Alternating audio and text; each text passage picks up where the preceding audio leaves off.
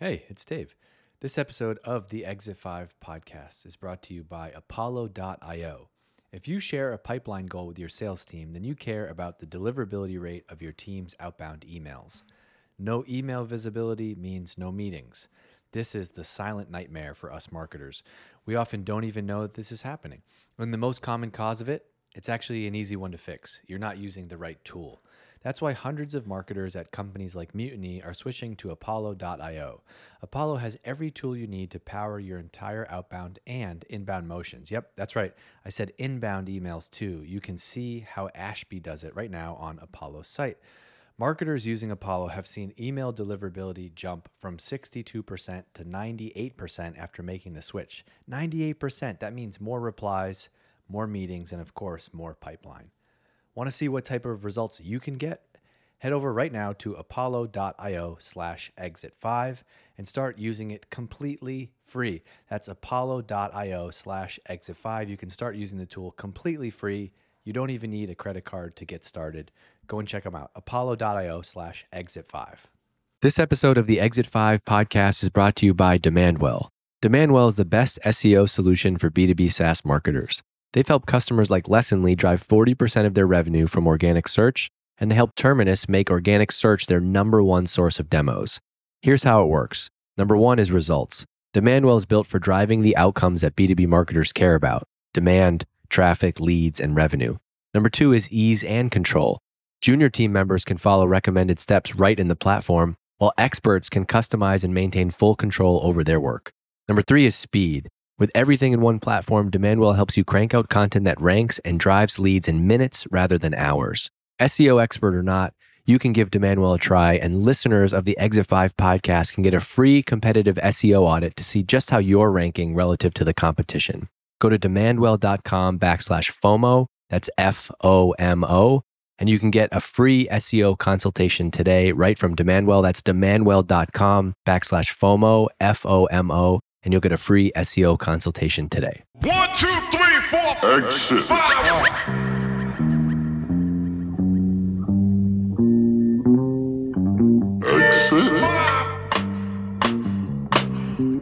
Exit 5. My guest on this episode is Chris Walker. He's founder and CEO of Refine Labs. So hey everybody, this is the Exit 5 podcast. We're back. My guest today is Chris Walker. He is a founder and CEO of Refine Labs. You might know him from LinkedIn. You might know him from Demand Gen Live. Chris, good to see you. Dave, awesome to be back on the podcast and great to catch up with you. We got to get another event going too, so I'm going to follow up with you. We got one on self-reported attribution coming up, but yeah, let's get into whatever you want to get into. This is great. I've never been a Demand Gen guy my whole life, but I have opinions on Demand Gen on social media, and so you make me look smart, which is fantastic. One of the reasons that I've been drawn to you though is I just appreciate how you use your brain and you think about problems like in kind of from a first principles perspective, as opposed to like, here's what an MQL is, or here's how B2B marketing works. Where does that come from? Is that like in your DNA somewhere? Because I want to push more people to do that. It's like, great that you listen to Chris Walker, great that you listen to this podcast, great that you read something, but I just feel like you don't get sucked into all the best practices. Like that stuff is great, but like, how do you think for yourself? And like, we just overcomplicate everything. And you seem to have that like embedded in you as a person. I think it's about recognizing what your gifts are and then using them. So like people that are listening to this podcast, your gift might not be to go and understand the underlying mechanics and take apart the engine and understand how everything works. For me, I think the easiest way to understand my Myers-Briggs is an INTJ. I spend a lot of time thinking, strategizing. They call it the architect. It's like my thing, but then there's a ton of things that I'm not good at. Put me in a position where I need to go and organize a project and project manage that thing from completion to close. It's something that I'm totally not good at, right? And so I think the key point here is about recognizing your own strengths. And so over time, I've done that. And then as I've continued to build out my organization, I've tried to put myself in even more of a position to be focusing on this specific thing. But like, do you like thinking about things like, I think that INTJ personality, I've known founders that have that. And it's a very common CEO and founder pattern. Visionary path, yeah. Yeah. And maybe that's what gives you like your personality type is the like, I don't care how everyone else has done it. I need to look at this with my own eyes and go where other people are not going. And I think I think you've done an awesome job just as a founder. Like we're going to talk about demand gen and B2B marketing, but I point to you to other founders at times because it's not even that you've been like posting on LinkedIn. And I think I hate like people like kind of misconstrue some of my advice and some of your advice sometimes. It's like just post every day on LinkedIn. Well, no, that's not it. But I think you have the fundamental ingredient, which is like whether you're right or wrong, right? Time will tell. Obviously, you're building a business. Like you have a strong opinion, you have a strong point of view, and that gives the company and it gives you a differentiated stance. And like I'm working with a new company and founders right now, and we've just got along, like we've gotten along like wildfire because it's so easy because the two founders have an amazing backstory. They have a super strong point of view on the market of what they're building. Then like, I think the marketing stuff becomes easy. That's been such a key piece of what you've done. 100%. And to be clear, like the point of view isn't something that I think you noticed, Dave. The point of view isn't something that you just like sit down and you're like, okay, you get in a room. It's like, what's our point of view? Like it's difficult to manufacture. It almost has to be like sort of like created over time. When I came into starting my company, I thought that B2B marketing was stuck. I thought that people continue to use outdated frameworks about how to use things. I knew that buyers were changing a lot. So I had all of these ingredients and I've been communicating them. But over time, as you get continuous validation from companies that are implementing your advice and being more successful, you get feedback from people about, hey, I understand this or what you're trying to communicate here. So you're able to iterate on it very quickly, which I think is what social and podcasts has done. I mean, there's done a lot of good things for us, but one of the key things is able to iterate on your point of view. Also, I think it matters. Like you've been out there from the beginning, so you get that benefit. And so, like, I think what's interesting is like you're the CEO, and so you're the one who's like you started this, and you're feeling the qualitative stuff, and so you're like, oh no shit, like we should be doing more LinkedIn, and I don't need. You're the boss, and the boss doesn't need a metric to justify why you're doing that, right? But so often it's not the case. But I think you actually posted something. So we're recording this on whatever day this will come out. But you posted something today that I loved, and you said steal this 5-step process we use to prove out and scale new demand programs. Number 1, experimentation and customer insights. Number 2, find positive signals. Number 3, prove repeatability. Number 4, operationalize and scale. Number 5, fully integrated. And I love that because I think so many companies that I talk to are marketers, we go right to like, here's a campaign. What's the goal of this campaign? It's like, well, we've never even tried this before. And I think what a lot of people miss is like, before we even do this, let's have a hypothesis about why we're going to do this and then do this. And the thing that really stood out to me was this thing about like find positive signals. You said, for example, in the early days of LinkedIn, my positive signals were getting DMs from CMOs, being invited as a guest on podcasts, and the fact that most of our sales calls started with, I share your LinkedIn content with my team all the time. Like that doesn't show up. That's not like a direct response approach to marketing. And especially in B2B where it's long sales cycles, many people involved, you almost have to take this approach. Say, I love this framework. Can you kind of give some color to that? Totally. The framework is rooted in a couple of things. One, it pretty much matches or at least provides a decent level of the exact same thing that you do when you develop a product. You're not out there thinking about how you're going to manufacture 10,000 units when you don't even know what the thing's going to do, or you don't have any customer insights. And companies do that. They jump right to stage 4.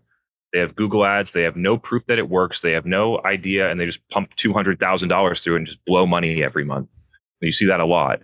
So this sort of gives you a step back. The second thing is that how are you going to know what are the right things to measure before you start, right? So most marketing programs that get started are set up to fail from the beginning because you install standard outdated metrics for how to measure things, which is leads, direct attribution, things like that.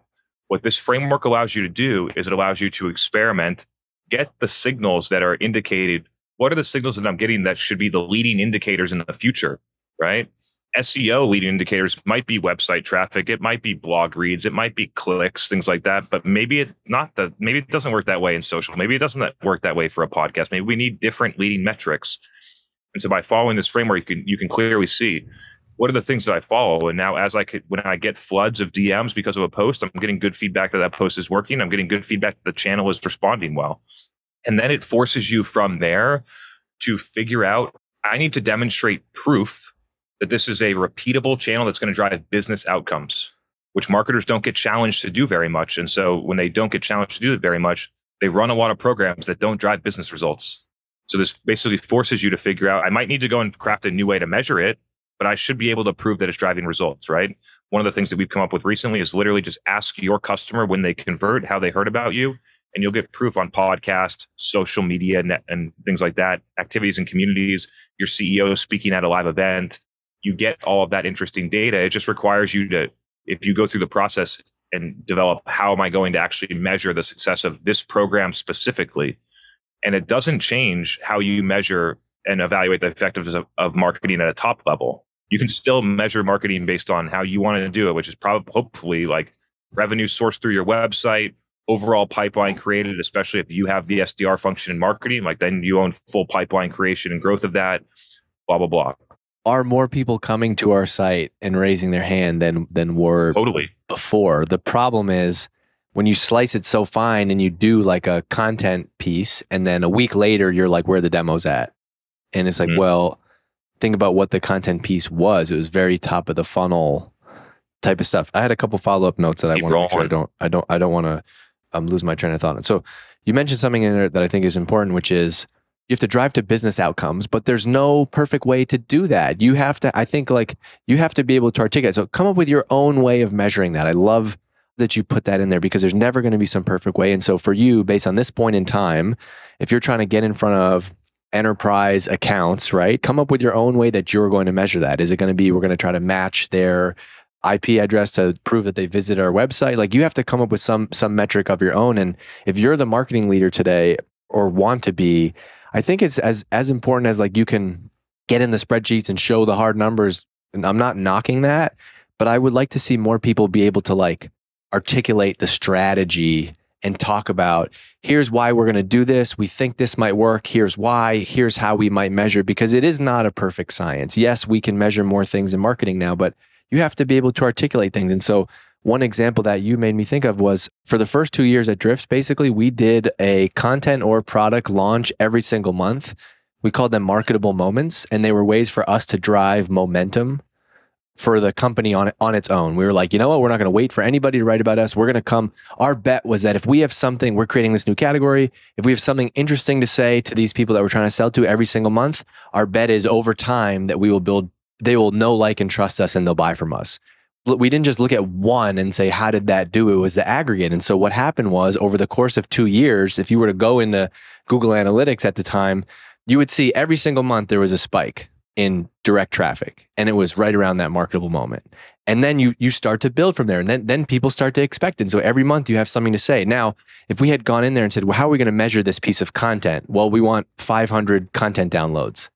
That would have been the wrong way to do it. It was based on this hypothesis that, hey, we create our own channels. We're going to create some type of moment each month where we think we're going to give people a reason to come and talk to us.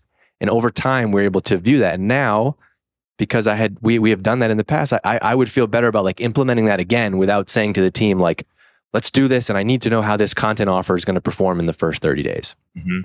I think a really interesting way to go deeper on this is that in the experimentation phase, you just need to go in there with the right intent for your customer and then see what comes back, right? I think a lot of people come in and say, this is how we're going to measure things before they started, and sort of flips that. And it says, what you mentioned, if we create an update every month, then people are going to enjoy it and things like that. And then over time, you see, oh, direct traffic spikes. This is correlated with what we're doing. This makes sense. Yeah. But the metric comes after the experiments, not before. You can have hypotheses, but you typically find something that you didn't expect. And the other amazing thing is, like, it kind of feeds itself, because what happened was we would then learn what launches were best. And so we could go and figure out the next thing to create or the next thing to build. And we'd be like, holy shit, that launch went gangbusters. People want this.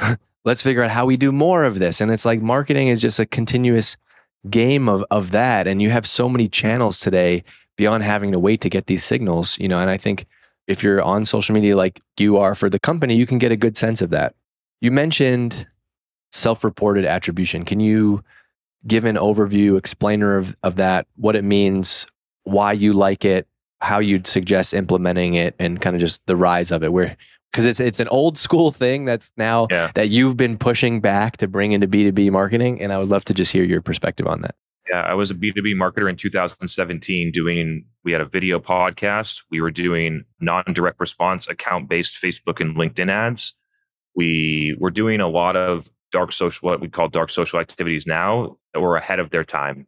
and driving significant amounts of buyers that come through our website and say, hey, I want to buy now. And they were buying fast, and that number was growing. It was contributing a lot of pipeline and revenue for our sales team. And then when you look and you see an attribution, HubSpot or whatever attribution system you use is going to tell you, basically going to give you last touch for the most part. And you get organic search or direct traffic or things that are not very useful. And I'm like, we are not doing any SEO. Why is it telling me that all SEO is driving all of our revenue? Right. We spend $3,000 a month on Google Ads to cover our brand. Like, this doesn't make sense. And then I constantly are going out and talking to customers, which I think is a huge miss in B2B marketing generally. But I'm out talking to customers and people that have bought recently, and they're like, I love your podcast. I can't, like, we love watching the videos with Dr. Rada and these people. And I keep seeing the content that you're putting out on Facebook, love that stuff. And it's like, so I'm getting these signals over here, but it's way different than what the software is telling me. And at that point, I defended our marketing expenditures against the revenue that came through our website. So I never got into an attribution conversation with leadership there. It's just like, you gave me $5,000 and we just generated $60,000 in revenue. Like, no questions asked here. Let's get more money and go. So I was responsible really for deciding how is that money going to be deployed to drive the result, which is different in SaaS. Like, SaaS companies don't usually look at it the same way. And then I don't know why, but I spent 3 years of marketing between 2018 and 2021, still measuring marketing and trying to like fit the old way of doing things. So we did really creative stuff. We had people would go from our Facebook ad to the website, and we tried to address IP and then hope that we could get their company and then try and correlate that with pipeline later and do a bunch of dumb shit that basically didn't give us any real insights. It was spending a lot, and the way I phrase this is spending a lot of time trying to prove things that shouldn't need to be proven. I love it because I also think that's just what attribution is not. It's not like a perfect playbook. And I also think we're talking about B2B. I think it's different in a very high volume consumer type of product. You're going to think about attribution differently. Now, they still do ask self-reported attribution, but I think what I have learned from hearing you talk about this is you're supposed to take it as a data point that you ingest, and it's not the full story, but you're using that. You're triangulating all these things, because it's not like if you go into the Google Analytics on refinelabs.com, you're not going to see the same relationship. You're not going to see everybody's telling me LinkedIn, but you're going to see that LinkedIn is the number one refer or whatever. It doesn't match perfectly, but what it gives you a very strong feeling about what you should go do more of. And it's not this perfectly measurable science. And I like that you're trying to turn up the volume on this story. And it's the only data point that you're getting to make strategy decisions that actually comes from your customer. Everything else is inferred based on data that you collect, that you pretend that your customer said, but you really just collected data. It's first party versus zero party. So your customer's telling you, just to back up for people to get to sense of the mechanics, when people are coming through your requested demo form, most often 60+% of the revenue for your company in a B2B sales-led company is going to come through that form, or a chat bot, or a contact us, but something like that, a high intent conversion where the buyer's saying, hey, I want to buy your stuff now. Let me get in touch with the sales team. Then you just put a field in there, and you can use Clearbit or another enrichment tool, and you can get rid of all the other fields. You just have work email, and then this field, if you really care about conversion rate and optimization. Although we have done studies and showed that adding this field does not have a statistical significant impact on conversion rates, positive or negative. But you put a field in there, it says, how did you hear about us? We're not doing a drop down. It's a free text field, just a general market research principle. Get unaided awareness for what the customer heard you from. So you get free text. You make it required, so you get the data from every customer. And you don't put helper text or things like that. You don't put, how'd you hear about us? E.g., Google, friend, colleague, because you bias the answers. So it's a form of market research, and then the customer submits that field, and then you can have the qualitative data, and then you could bucket it and create a level of quantitative data. And what this gives you, and what Dave mentioned, is that this gives you an extra data point that you don't have right now that comes from your customer to use as an input. And what we found is that all the other inputs surrounding attribution right now talk about how you capture demand, which is why you get Google search, SEM, review sites, lead gen channels, blah, blah, blah. And there's no insight and no measurement into what's actually creating the demand. And this is one data point that'll definitely give you a customer. We get Google search infrequently on our forums, and the people that do say Google search are the worst fit prospects for our business. So why do you think that is? Because if you don't know who we are, then you're probably commodity shopping for a $3,000 firm and every business is like that. right? It's like if the data was here for the 2,000 person cybersecurity company and they collected this data over 90 days, they'd probably see the same thing. They just don't have the data to see it right now. Yeah. And those channels that you mentioned, SEM, SEO, review sites, that stuff's easy to measure because that's just direct response. It's already measured for you. There's not a lot of guessing. It's the hard stuff. It's the podcast. It's the social media activity. I added, so I don't run a B2B SaaS business, although let's pretend Exit 5 is a small little SaaS business doing great. I'm the CEO of this SaaS business. I don't have any reporting at all because it's just me. I run a company by myself. However, I started asking people when they join, I say, how did you hear about us? 90% of them tell me LinkedIn. Okay, great. So you know what I'm going to do more of? LinkedIn. And that to me is like, let's try to shorten that. Like if I'm doing marketing at a company, let's try to shorten that as quick as possible and get those feedback loops going, right? It's like, let's try some stuff on LinkedIn. And I'm working with a couple founders right now, and they've been really cranking up the volume on what they're doing on LinkedIn. And just like you said, there's not some perfect metric for it, but if you ask both of them, you put them in a room and say like, what should we be doing more of? They're both like, oh my gosh, we need to be doing more of this because people are telling us. And you also have this philosophy, which I think is so important in B2B, Chris, like you said, people haven't heard about us. Like you have to. Hey, so I created Exit 5 to help you build a successful career in B2B marketing. First, it started off as my private podcast on Patreon, and many of you who listen to this today probably are OGs and remember that. I was talking about my lessons and learnings going from PR intern to CMO. Then it morphed into a Facebook group and quickly became one of the top resources for marketers in B2B SaaS. Today, this is a full-blown company. We have 3 full-time employees and ambitions to grow the team and keep building and hire more people this year. And we're investing in everything that's working, which right now is everything. It's amazing. We're making a big update to our community. We're doubling down on this podcast to serve the 5,000 people that listen every week. We're investing in our newsletter and written content to help the 16,000 people that get our emails. We're even hosting our first in-person event in September. We're building Exit 5 to help you grow your career in B2B marketing because really there's no school for B2B marketing. You can't get a degree in how to build pipeline, and there isn't a playbook for how to get promoted in your career.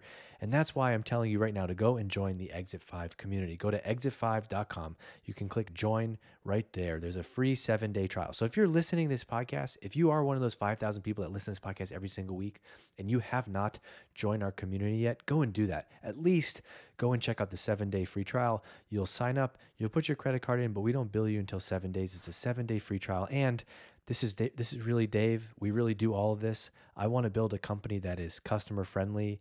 And that means that if you sign up and 2 weeks into this thing, you realize it's not for you, you can email us and cancel. But I want you to go check it out. It's a 7-day free trial. Go to exit5.com. You can get in our community and you'll see why it's so much more than just a discussion forum. Exit 5 is a B2B marketing resource that's there for you when you need it the most. When your boss comes to you and says, hey, we need you to come up with an ABM strategy for this year, and you've never done that before, you go to Exit 5 and you ask that question, or you go and search the hundreds of posts before you.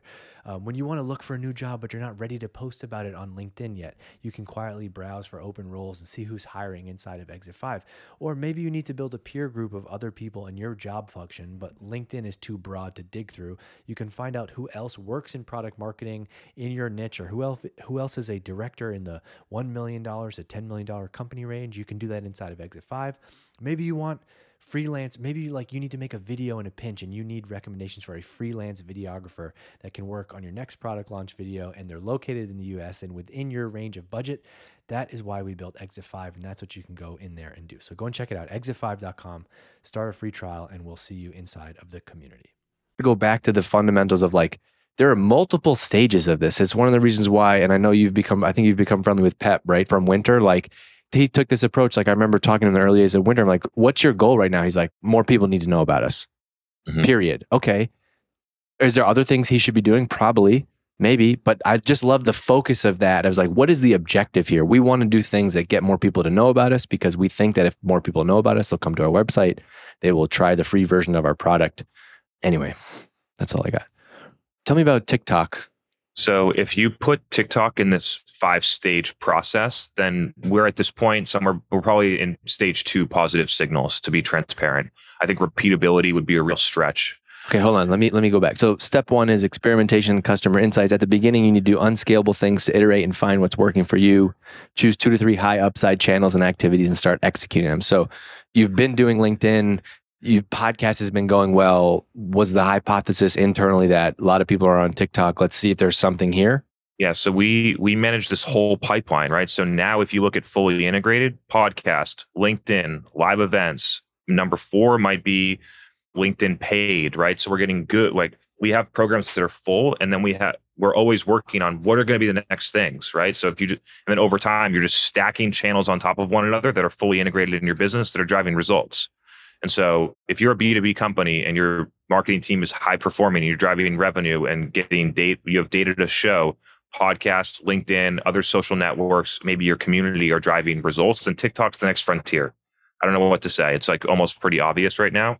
And so, and the second part of like why I'm doing it is that in 2019, I went into LinkedIn and I said, I'm going to understand this platform better than anybody else so that if the CMO of Salesforce needs to know about how to use LinkedIn properly, they're going to come to me because I know it better than anybody. And I've taken the same type of approach with TikTok. So I go into it, I try and understand the mechanics. I try different things. I don't care when my video gets 200 views, when I get 150,000 on LinkedIn. I don't consider it a waste of time.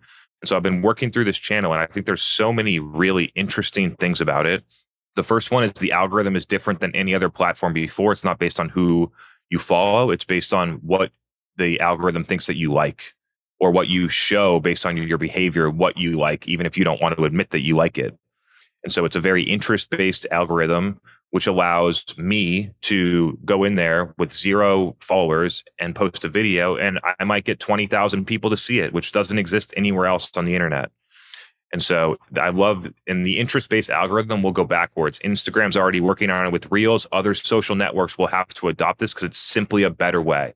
And so by learning what an interest-based algorithm is, you will take that with you in the future.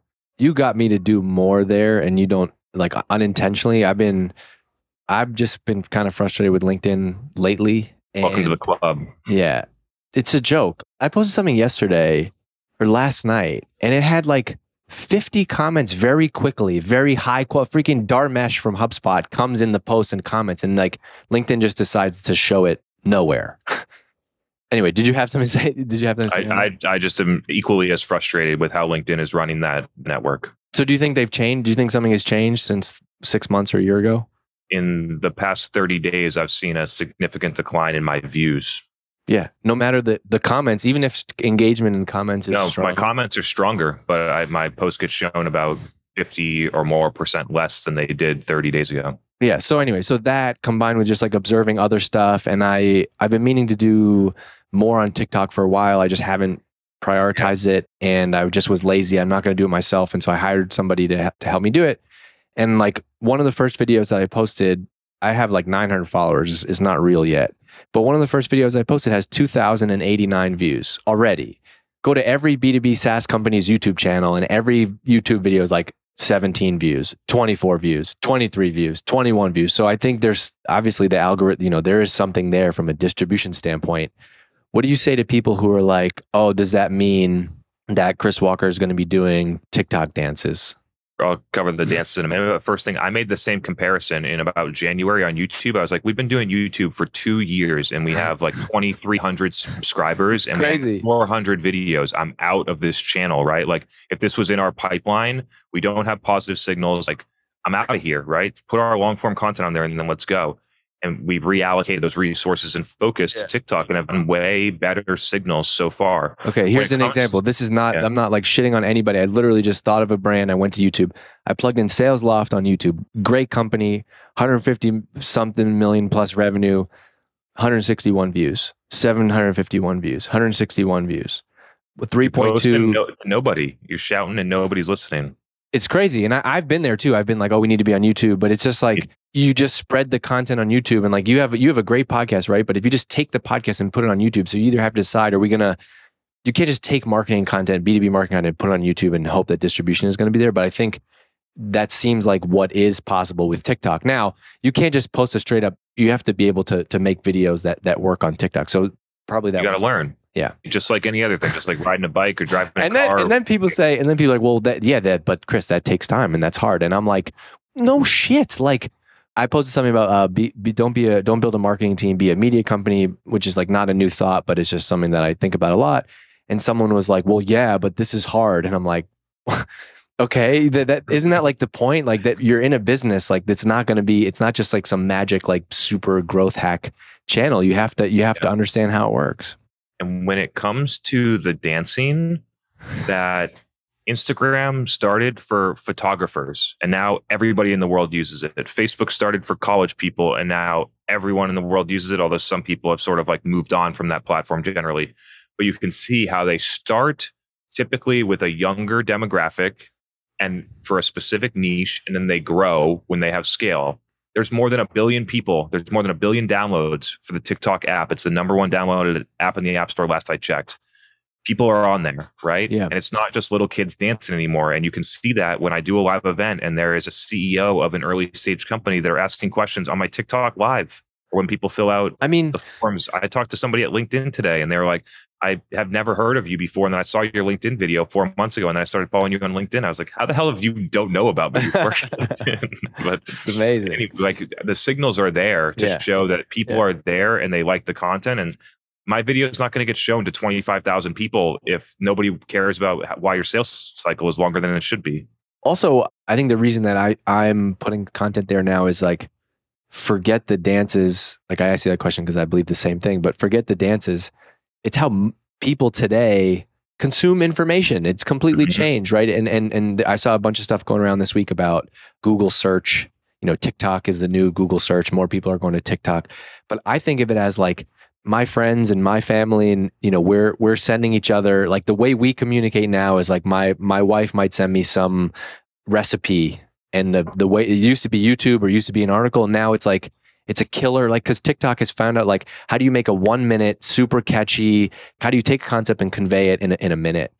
So that's how I think about TikTok. Forget about the dancing. Like, could you do that 100%? But it's like, this is how people are consuming that information. And so if you can do that in your industry, there's going to be people there. And 99% of my TikTok is like golf, and then it's Chris Walker because not many other people are there talking about marketing. But I still see you all the time, and there's not a direct response way to quantify that. But I'm constantly getting your thoughts, right? Yeah, and it's about I'm talking more to the business now. It's about you need to have some of the programs in operationalize and scale in order to have the experiments have enough time to work. I actually think the fun is like, forget the channel. To me, the thing that I love about the marketing thing is like, we have a hypothesis. We think people are on this channel. What is our angle going to be? How are we going to do this? And so it's like, the advice is not just like, because you hear Chris Walker or whoever talking about TikTok, go on TikTok, but like, what can you add there? There's actually a great Redpoint VC on TikTok. Like they also kind of hired like a comedian, like kind of pseudo corporate bro type. And like, they've done an awesome job with that page, but like, that's clearly because they said, hey, what do we think is going to work? It's not like we just took a bunch of like, shitty stock footage, B-roll, VC office videos and chopped it up and made it a TikTok. It's like, we're going to actually figure out how to do this platform right. It's why another example is like Tom Wentworth and Recorded Future. Like, instead of having a bunch of junior people write a blog and hope that works, he went and hired like former NPR journalists, and they built out a full media site. I like when people have hypothesis and they go and execute on it like that. 100%. It's all the creativity. It's the fun of it. Yes, it is. But we spend so much time, even in companies that I work with now, Chris, like sometimes I just beat my head in again. I'm like, this is why I'm not a CMO anymore, because it's like, no one's doing fun, creative problem solving. This is all internal shit. Like, it's all internal stuff because people aren't on the same page, or they don't believe in the CEO, or they don't have the vision, or they don't have the product. It's all it's like 90% internal politics. It's not creative problem solving, which puts you guys in a good position to have a business, I guess. What do you think about ad creative? One of my biggest rants is I see a lot of B2B ad creative that looks like B2B ad creative. It looks like an ad, just is so branded and so it doesn't stand out. Do you have a philosophy, or like from what you've seen from your clients or in your own stuff, of like, how do you approach like social ad creative or design stuff? Because I have a thing that gets me fired up is when I see something that literally looks just like an ad. It's like, do you see this feed? Do you see all this stuff happening? Like, how is somebody ever going to see your thing and stop and click on it and watch your video or whatever? Yeah. So if people want, there's a, I think Creative Gallery is what it's called on our website. You can reference that at some point and see some of the things, the work that we've done. But this is the step that companies make before you ever think about the creative. You need to think about the objective. And if your objective is to run lead gen, which is 95% of companies, then you're going to think that, okay, just because it's LinkedIn doesn't mean I'm going to just run it like Google. So I'm going to just put blank text and collect email addresses. So most companies don't even think about the creative output because their objectives are not aligned with having good creative. And if you shift that and say, okay, I'm trying to communicate messages to people to create demand or educate people or things like that, then you start getting the idea of this needs to be native. I'm not optimizing for a click. I want to communicate a message. I'm going to have a short period of time to get their attention or get this across. And then you can start to think through it. I've recently seen Gong come through with a lot of like really I call it thumb stopping copy and creative. I think they're doing a really good job as of recently. And we are putting out similar types of work, which is heavily focused on how am I going to communicate this message without a click. And there's one element of creative, right? So there's one element of like, how am I going to put together this design and copy and campaign and thinking? And then there's a different element of content. And I think that a B2B company should have two streams in a paid engine. You should have some that's trying to market your category, and then there should be some that's trying to communicate deep, but for lack of a better term, thought leadership about where the market is going that your buyers are going to engage with, and then try and get those to blend in a way that people enjoy. That's a great framework, because if you're listening to this, Chris just kind of laid out like, what ingredients are you missing? Like, before you can have an effective social media strategy, do we have something interesting to say? Oh, we don't. Okay, so I would say don't just go and just start posting random stuff. Let's sit down, and this can be an hour conversation with the founder, CEO. Like, hey, we don't have a strong point of view. Let's start to shape this. But I think the common ingredient that you see that with brands is like Gong, as an example you mentioned, has had a strong point of view and strong like place in the market since the beginning, and they use social to execute on that. You also said something important about how do you communicate a message without having to click? Because once you get to know a platform, like LinkedIn, as we know, hates links. And so, okay, well, let's think about this. We need to drive more people to our event. So we're going to go to LinkedIn and we're going to post a link to the event and 15 likes, 1 comment. Versus like, how could you communicate about the event on LinkedIn, but do it in a way where people don't have to click? And how can you try to measure that in some other way, right? Yeah, I mean, the getting over the click, because marketers have been trained over this with Google SEM, like even social, like clicks have been the thing to optimize and count as a way to make it effective, because we got someone on our website. And just the fact of the matter is, like, think about yourself as a consumer on LinkedIn, and think about all the content that you see. And then, so trying to think about how much content do I see in here? And then how many times do I click? Yeah. Have you been commenting more on LinkedIn? I feel like I see your comments more, like, or maybe you always have, but I feel like I'll be scrolling something, and the reason I'm seeing it because Chris Walker wrote like, this is ridiculous. No one actually does this. Like sometimes you post something like that, but tell me about your commenting as a strategy. The comment strategy is to test points of view that I'm not sure I believe or not. And so you'll rarely see me put a comment that says nice job or congratulations or I agree. Typically, the strategy is like, I'm going to say something that's probably relatively provocative that I think I believe, but I'm not sure. And I'm looking for feedback. And I get immediate feedback about whether or not people agree with that point of view. And so that's what I use it for. And then it becomes a feeder to what are the things that I'm going to talk about on the podcast? What are the things that I'm going to post about in the future?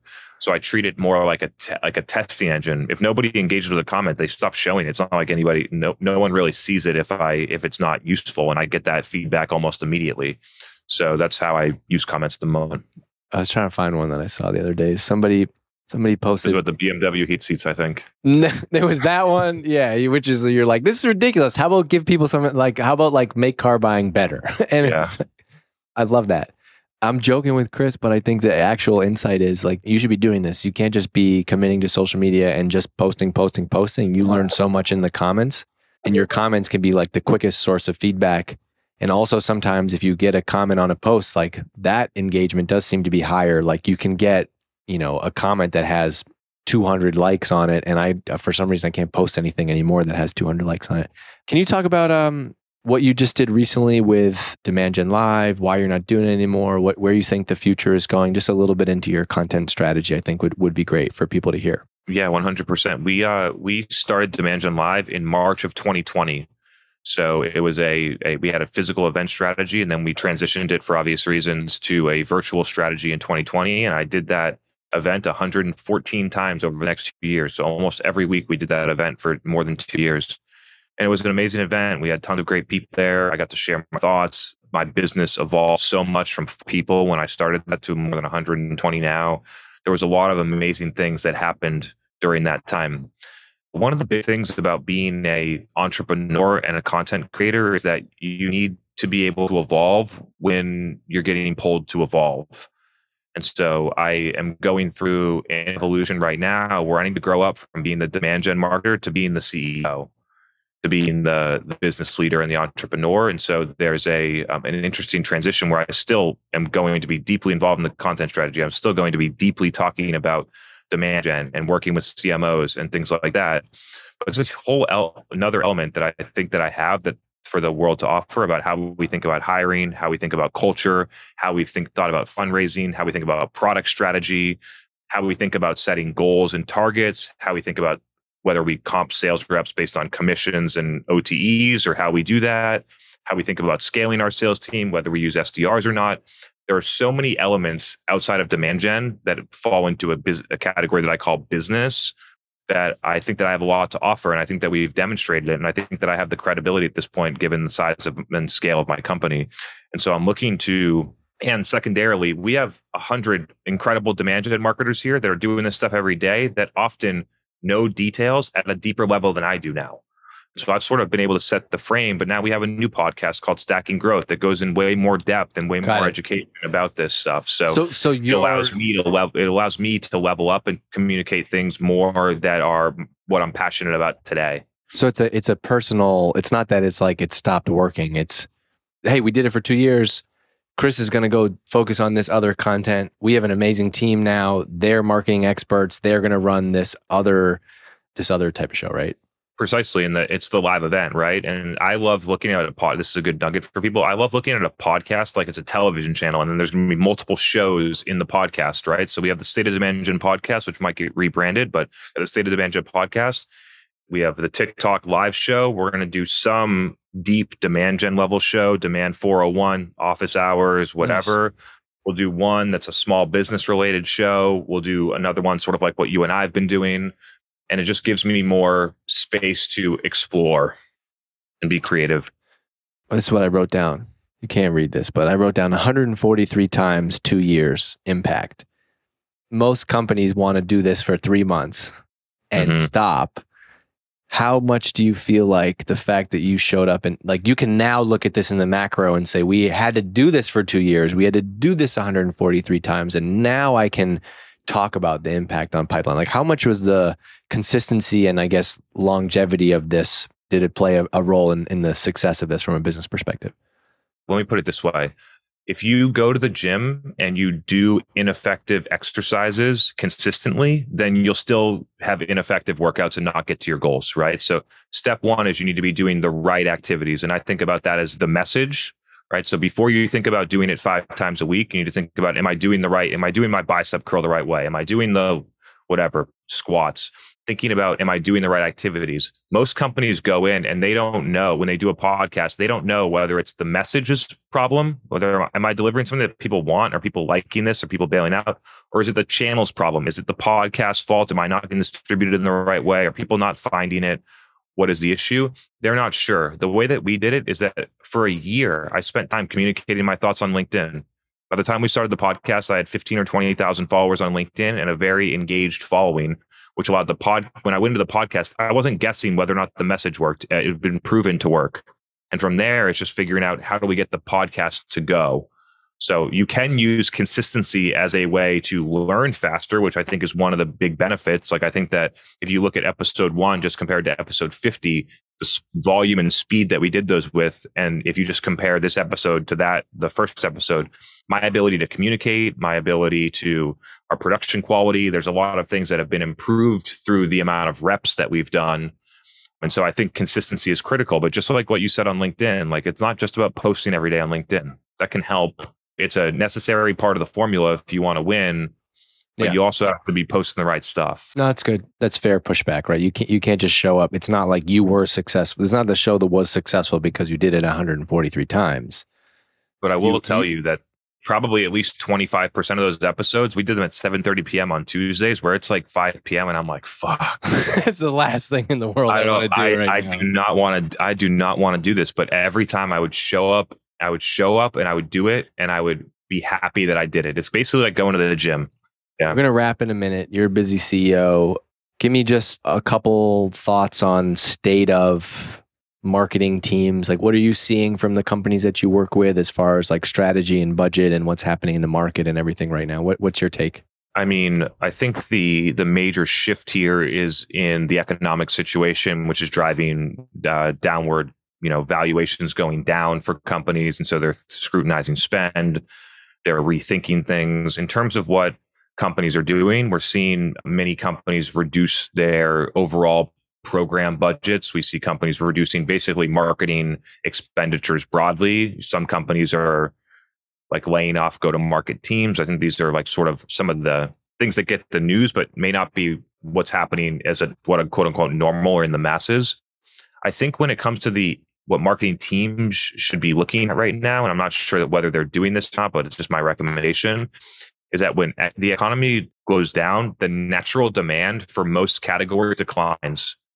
Because belts get tighter and less companies are going to buy financial business software or incident response software or a chatbot or whatever. You used to have 1,000 companies that would buy this stuff every month. Now you only have 600. And so you end up fighting with competitors over a small and declining part of the market. Your customer acquisition cost goes up. It gets more expensive. It gets harder to win. And you create this never-ending spiral. And the way to break out of this is to stop focusing on capturing demand and instead go out and build a reason to create it. And another thing that you should think about as a business leader, not necessarily a marketing leader, is does our product need to change based on how the market has changed? There's been some companies that have been able to adjust their products, spin up something new, even if it's not an entirely new product, maybe it's the HubSpot website, Greater Comp. It's a nice thing to have that's relevant to the current situation that helps their customers be more successful. So you got to sort of when you go through these, you sort of have to evaluate where are we vulnerable? Is it in product? Yeah, it's good advice. I think March 2020 at Privy, I was working there, CMO, and we basically cut like $1 million or something in the budget. So we were like, okay, well, what are we going to do? It doesn't mean the business is over. And so we just, we shifted all that content. We shifted all that focus into launching a podcast and doing a weekly content, like kind of masterclass series. And so I think that's wise advice. It's like, what's happening in the market? Like maybe people are not buying right now. We kind of like, well, maybe people are not buying right now. However, they're still thinking about their jobs. They still want to learn. They still want to consume information. So maybe if we, for the next 3 months, kind of shift and do more focus on content and not so much focus on the hardcore direct response sales stuff and get alignment from leadership around that. Hey, everything is going to probably take a hit right now, but we're building a foundation that's going to put us in a better spot, hopefully when things turn back around. Yeah. Another thing that should be done at all times, but especially during these times, is as marketers, you got to get closer to your customers. You got to understand what's actually going on for them. That's how you'll learn how you need to adjust. That's how you find if your product's not meeting needs anymore, is by getting close to customers and then being able to adjust from there. Otherwise, you're just guessing. Love it. That's a great note to end on. Chris Walker, always great to chop it up with you. Thanks for doing this. Go and follow Chris on LinkedIn. Check out Refine Labs website, poke around there. I like to follow them for 2 reasons. Number 1, because I think they have a pulse on a lot of B2B SaaS companies. But I think number 2, I think Chris and the team have innovated in a world where content from a lot of B2B SaaS companies has gotten stale. And so I think if you have a strong founder with a strong point of view and you want to do something around that, Chris and the team are good examples of people to follow. Chris, keep doing what you're doing. You and I will talk soon and we'll do more stuff. Awesome, man. Together. Yeah, can't wait to catch up. Can't wait to catch up. Thanks for having me on the show, later, Dave. Man. Bye-bye. See you later. See you.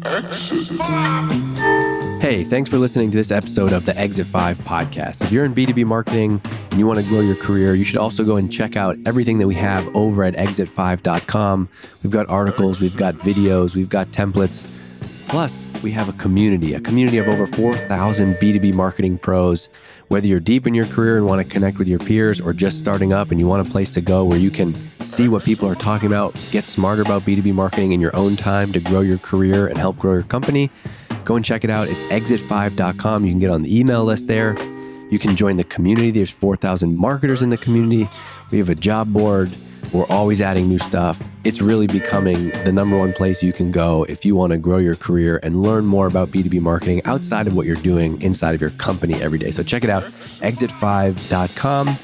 And I also want to make sure I give a shout out to my friends at Hatch. That's hatch.fm. They produce this podcast. It sounds amazing because of the work that they do. And they work with B2B companies just like yours. They offer unlimited podcast editing and strategy for businesses. You can get unlimited podcast editing and on-demand strategy for a low monthly cost. All you got to do is just upload your episode and they take care of the rest. Go and check them out. It's hatch.fm. Hey, it's Dave. This episode of the Exit 5 podcast is brought to you by Apollo.io. If you share a pipeline goal with your sales team, then you care about the deliverability rate of your team's outbound emails. No email visibility means no meetings. This is the silent nightmare for us marketers. We often don't even know that this is happening. And the most common cause of it, it's actually an easy one to fix. You're not using the right tool. That's why hundreds of marketers at companies like Mutiny are switching to Apollo.io. Apollo has every tool you need to power your entire outbound and inbound motions. Yep, that's right. I said inbound emails too. You can see how Ashby does it right now on Apollo's site. Marketers using Apollo have seen email deliverability jump from 62% to 98% after making the switch. 98%, that means more replies, more meetings, and of course, more pipeline. Want to see what type of results you can get? Head over right now to apollo.io/exit5 and start using it completely free. That's apollo.io/exit5. You can start using the tool completely free. You don't even need a credit card to get started. Go and check them out. apollo.io/exit5.